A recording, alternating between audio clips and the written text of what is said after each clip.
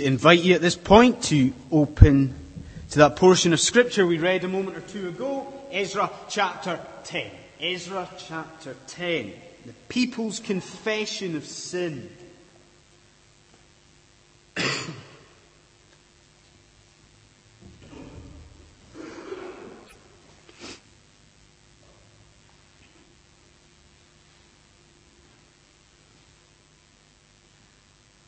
So in the 17th century, in the very, very south of France, just outside the city of Toulouse, a reformed minister, by the name of Jean de Labadie, he preached, get this, a series of 50 consecutive sermons. Some of these sermons were over 4 hours in length.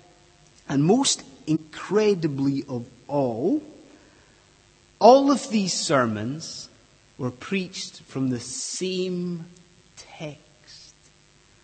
And that text was simply, repent ye. Repent ye. And although it's probably fair to say that Mr. Labadie was kind of going overboard a wee bit. We've got to admire his priorities, don't we? Because repentance is an essential and a foundational doctrine of the Christian church. You see, repentance is something that's mandatory for salvation. Repentance is mandatory for salvation. Unless we repent in Jesus Christ, we cannot be saved. And it was the first word of Jesus' earthly ministry, wasn't it? The first word, he said, repent, for the kingdom of heaven is near. So it was the first word, but it was also the content of Jesus' ministry. Because Jesus said that he came, his purpose in coming to earth was to call sinners to repentance. So it was the content of Jesus' ministry. It was also, get this, it was also the content of John the Baptist's ministry, wasn't it? Why did he come? He came preaching a baptism of repentance. So content of Jesus' ministry, content of John the Baptist's ministry, and it was the content of Paul's ministry. Paul tells us at the end of Acts, towards the end of Acts 26, he tells us that he's been travelling around preaching in a number of towns, and he says about that he preached that people should repent and turn to God. And there, could go on and on there. There's lots more examples, but you get the point. The Bible is a book that speaks about repentance. From Genesis through to Revelation, we see that relationship with an almighty and holy God, it is dependent upon our repentance for sin. But that's fine. What does it mean? What does repentance actually mean? What does it look like in your life? What does repentance look like? What does repentance consist of in the life of a believer? Is it just kind of this sort of vague feeling of feeling sorry about something? Is that what repentance is? Or is there more to it than that? What is repentance? What is it? Well, just before we consider that and explore it in a wee bit more detail, let's think about a very short preliminary point from Ezra chapter 10. Okay? Let's think about an introductory point. Because we must be clear in Ezra chapter 10 that we do not have in this chapter divine license for divorce. We do not have divine license for divorce. Now, we could think that we do, because this is a chapter where we see men and women separate, and separate in great numbers. But this is not about God permitting divorce. You know, the people of God, they send these women away because they are choosing a lesser of two evils. It's a choice, don't they? They can send the women away, or they can see the destruction of the holy people of Israel. So let's be clear, just from the outset, that, you know, Scripture is clear about divorce. It's clear. You know, it's permissible on certain grounds, and grounds of adultery or desertion. But the Bible tells us that God hates divorce. Does that sound pretty severe? Well, that's Malachi 2:16. God hates divorce. Okay. Let's get into this main theme, and let's look at repentance. And let's consider a few points here about this rather unusual gathering of the people of God to confess their sins. And let's think about a first point this evening. Our first point, and that is the nature of repentance. You got that? The nature of repentance. And I suppose the question that we're dealing with here in this first point is, you know, what does repentance consist of? What does it involve to be repentant? And let's be ambitious. Let's try and go through quite quickly 4 sub-points here. So if you're ready, what does repentance consist of? Okay, first thing. In repentance, there must be an acknowledgement of sin. There must be an acknowledgement of sin. And we see that right at the beginning of the section, in verse 2 of chapter 10. Because Shechaniah, love Shechaniah, a great man, he stands here and he says, we have been unfaithful to God. Now, if you cast your minds back to last week, you'll remember that quite vivid scene we had of Ezra. Now, Ezra fell to his knees and he was ashamed. He was ashamed of the people's sin. He was ashamed of the sin of intermarriage, and he cries out to God in prayer. That was chapter 9. Chapter 10 is different, isn't it? We see something different here, because now Ezra's not by himself. Now the people are gathering round him, aren't they? This is a people who are considering and examining their actions. This is a people that are beginning to see the error of their ways, and they, because of that, acknowledge their sin before God. And so immediately, just at the outset tonight, we have to apply that to our own lives. We have to ask ourselves, are we a people who ponder the sin in our lives? Do we do that? Are we prone to a sort of self-examination? Do we think about our lives? Do we think about our hearts, our motivations? Do we think about our sin? And then do we take that sin and acknowledge it before a holy God? Is that something that we do on a daily basis? Well, that's something that the people of God did here in Ezra chapter 10. You see, J.C. Ryle, I'm sure you've heard of J.C. Ryle. Well, he says, an interesting comment, he says, blessed are those who are deeply convinced of their own sinfulness in the sight of God. So ask yourself, are we people who are convinced of our sin? Are we examining our sin, and are we acknowledging that before God? To acknowledge our sin. Okay, second sub-point. So there must be an acknowledgement. Secondly, there must also be sincerity. Okay, sincerity in repentance. And that really is surely the kind of overarching theme of chapter 9 and chapter 10 in Ezra. These people are serious and sincere about their sin. For example, think about Ezra himself in verse 6 here. So after he's thought about this situation and after he has put his plan into action, what does he do?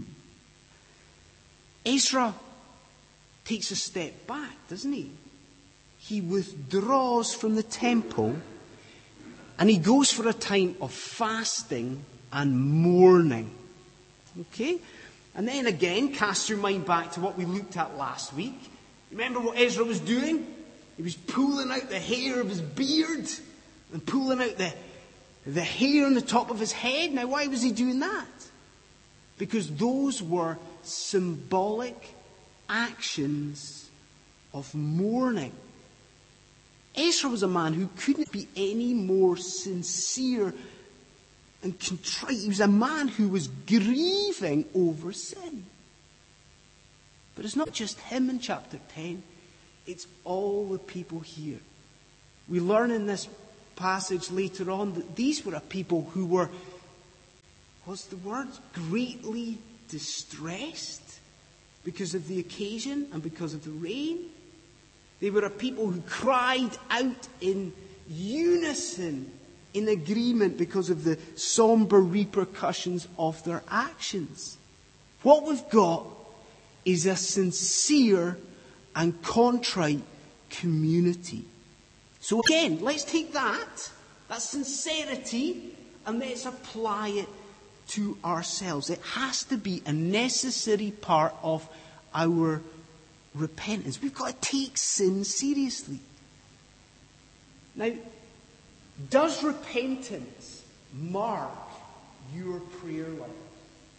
Again, on a daily basis, are you praying in repentance? Are you doing that?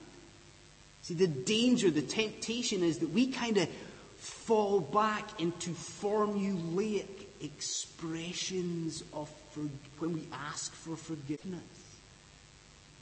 That shouldn't be us. We should be weeping over our sin.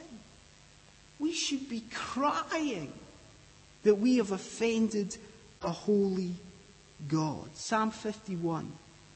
It says the sacrifices, listen to this, the sacrifices of God, so the things that God finds pleasing, are a broken and a contrite heart. So we must pray that we take sin seriously, that we hate sin, that we loathe sin, and that because of that, we are sincere in our repentance. So, acknowledgement, yeah? And then, what was the second one? Sincerity. Okay, third one is in repentance there must also be confession. Confession! So, 1996 was the year that Susan Sarandon, she won an Oscar for, what would it be? It would have been Best Supporting Actress. And she won it for her role in a Tim Robbins film, which was called Dead Man Walking. Dead Man Walking. And it's a fascinating film. And it's the story of a nun who befriends and helps this man who's on death row. And the supposed really high point of the film is where this nun gets the murderer to accept responsibility for what he's done. And that is seen by the film as the guy's redemption.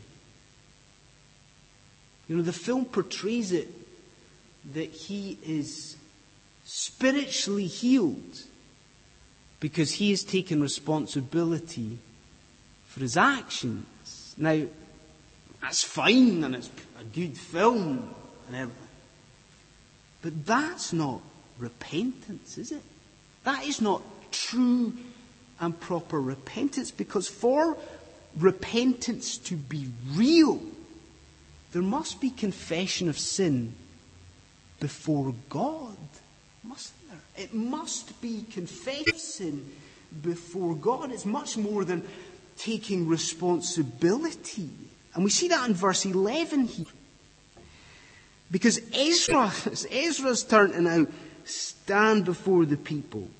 And he says to them, this whole gathering, the crowd, now, make confession to the Lord. Make confession to the God of your fathers. You see, repentance isn't that vague feeling of guilt. It's not feeling sorry for yourself. It's not feeling sorry about anything you've done. There's more to it than that. It's not about simply regret. Repentance must involve confession of sin. And confession of sin before a holy and almighty and a sovereign God. Because you see, confession is a type of worship. It's a type of worship. See, the words in verse 11, that phrase that Ezra says, he says, make confession. Well, those words could be translated, give praise. You see, by confessing our sins to God, we're acknowledging that He is supreme. By confessing our sins, we're acknowledging that He is holy. By confessing our sin, we are acknowledging that He is ultimately the person that we have offended. There must be confession before God. And then lastly on this, repentance must involve a turning away from sin. You get that? Repentance must involve a turning away from sin. So what do you think of this chapter, folks? It's quite a dramatic chapter, isn't it? I think it's one of the most sort of striking examples in the Bible of, how seriously God takes sin. But it's also surely one of the most vivid portions of Scripture when we consider how far we have to turn away from sin. You know, these people, they sent their wives away. Surely that for us is an example of just how much and how far we should shun sin, how we should turn away from it, how we should take sin and throw it out of our lives. Now that is a very, very difficult thing to do. To identify sin, to identify the wickedness in our hearts, and to turn away from it. That is difficult because sometimes it involves cutting things out of our lives. Sometimes turning away from sin involves cutting people out of our lives. And that is very, very difficult to do. But we need to note what Shechaniah says to Ezra. There's Shechaniah appearing again. Because he stands before Ezra and he says to him, just before Ezra's about to turn this community away from sin, he says to him, Ezra, take courage and do it. Take courage and do it. Friends, we've got to be people who take courage. We've got to be brave. And we have to turn away from the sin in our lives. So the nature of repentance.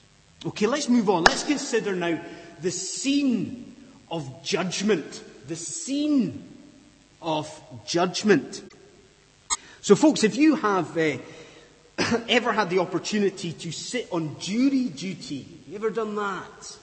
Hopefully it was an interesting case, because it can be a pretty dull thing to do, but not if it's an interesting case. And if you are a fan of courtroom sort of TV dramas, then you'll know that it can be sometimes very interesting to see a courtroom in full swing.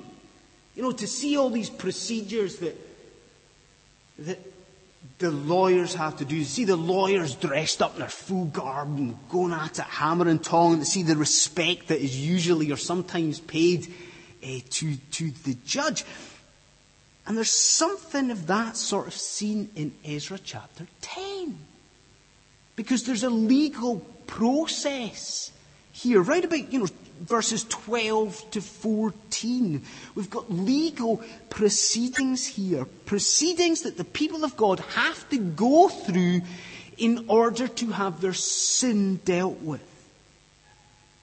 And we see a number of interesting details about this legal process in Ezra 10. Firstly, consider here the universality of accountability here. There is universality of accountability. The fact that everyone is called to account in this, aren't they? Every single man in this community who has married a foreign woman, every single one of them is called to account. Verse 14, let everyone who has married a foreign woman come at a set time. So there's a universality of accountability. Second thing, look at the representation that the people need in the courtroom here. Look at that. Because of the scale of the sin. Verse 13. It ends, because we have sinned greatly in this thing. Let our officials act for us. You see, there's just so many of these people.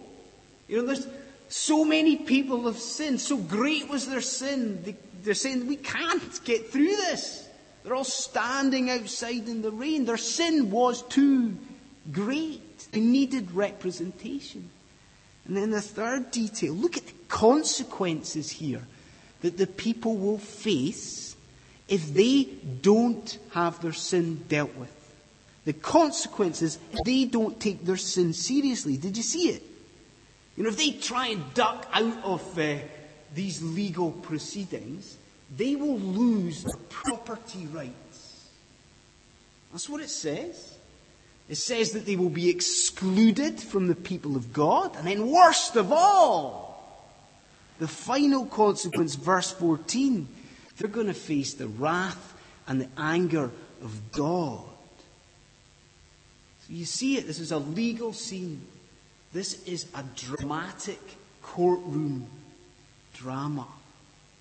And surely when you're reading that, are you not thinking about the final and climactic judgment day, the final scene, that final courtroom legal process that will be gone through at the end of time?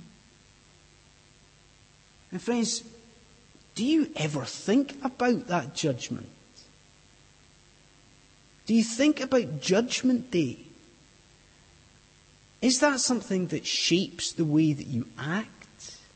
Is it something that shapes the way that you speak to people? The way that you speak to people about Jesus Christ? Well, you see, on that day, just the same as in Ezra here, there will be universal accountability. we will all, every one of us, stand before the judgment seat of God. Universal accountability. There will be also, just like in Ezra, there will be a requirement of representation. There will be. So great is our sin. And then on that day, the day of judgment, just as in Ezra, the consequences for those who have not had their sin dealt with, the consequences of those who have not been defended by Jesus Christ, they will be the same. Because they will lose their property rights to their Father's house. They will be excluded from the people of God. And worst of all, they will face the wrath and anger of God at sin. Friends, that day is a terrible thought in many ways. And surely it should prompt us to repentance for our sin. Okay, let's conclude tonight by considering a third thing from this passage in Ezra, okay? And that is the consequences of repentance. The consequences of repentance. Now, people, when I was considering moving down to London, or when I was moving down and speaking to people about it, they said, London's great, but it's a nightmare to drive around. And that might be the case, but in my limited experience, the most difficult part of London to navigate is actually the pedestrianised area of Covent Garden. Because what usually happens is that you are wandering quite freely through Covent Garden, then suddenly you find your path blocked by a huge crowd that have gathered around one of the many street performers that kind of litter the pavements of Covent Garden. And there's a similar type of thing going on here in chapter 10, isn't there? Because consider when it is that this repentance begins. How does this repentance start here? Well, look right back to verse 1, opening verse of the chapter. Read this, okay? While Ezra was praying and confessing, weeping and throwing himself down, a large crowd gathered round him. And then skip back, either in your Bibles or in your mind, to Ezra chapter 9, what we looked at last week. What do we read there? Verse 3 of chapter 9. Ezra says there, I pulled the hair from my head, my beard, and I sat down appalled. Then everyone who trembled at the words of God, what did they do? They gathered round me. Do you see what's happening here? Do you see the point? Ezra bows not in performance, but in sincerity. He repents. And it awakens something in these people, and they in turn fall to their knees. You see, there is, friends, a real attractiveness to holiness. There is an attractiveness to repentance. And that's why this doctrine is so absolutely crucial to the Christian church. Because if we are living as we should, if we are living with sincere repentance as a kind of hallmark of our lives, then that will be attractive to other people. Because hear this, Godliness is infectious. It is. Holiness is alluring. Now, we hear all the time, we are guilty of it as well. We moan about the UK. And we moan about the Western world and we say, this is a spiritual desert. It is a spiritually desolate place. It is an absolute spiritual wilderness. Well, that might be true. But consider this chapter. Here, one man's spiritual vigor. One man's spiritual vigor. What does it lead to? It leads to an entire nation bowing before God in repentance. Surely that should prompt us. Surely that should encourage us to repentance. It should encourage us to live seeking holiness. And then we close tonight. And we close with just one word. One word. And it's that man Shechaniah again. Because in amongst all of this, and in amongst all of this weeping and wailing and crying over sin, what does Shechaniah say? He says, in spite of our sin, there is still hope.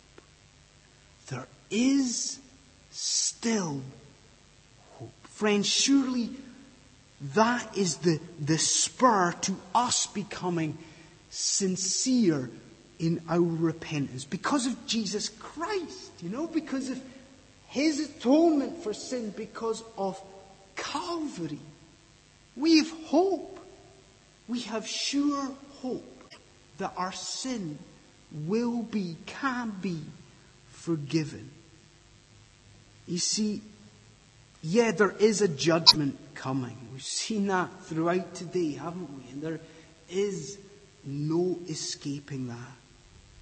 But if you are one sat here tonight who has repented, if you are one who is bowed before the Lord God, then through Jesus Christ, on that day of judgment, you're going to be declared righteous. You are going to be declared innocent, a child of God. And then you are going to be ushered into your Father's house. Isn't that amazing? So folks, we should be crying and we should be weeping and we should be wailing over our sin. But we should also be like Shechaniah here. And we should not lose sight of the hope that is ours. The hope that is ours. All because of the cross. All because of our King. The hope that is ours. All because the Lord Jesus Christ. Let's pray.